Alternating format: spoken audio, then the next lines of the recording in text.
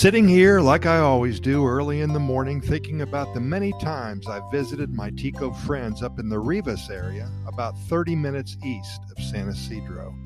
They're a big family, 5 kids, a mom and a grandmother, no dad. Their home is cozy and filled to the roof with love. In the back is a barn with about 12 laying hens, about 4 studly roosters.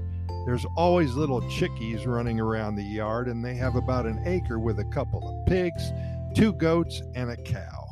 Their freezer is always full of meat, and they make their own cheese too.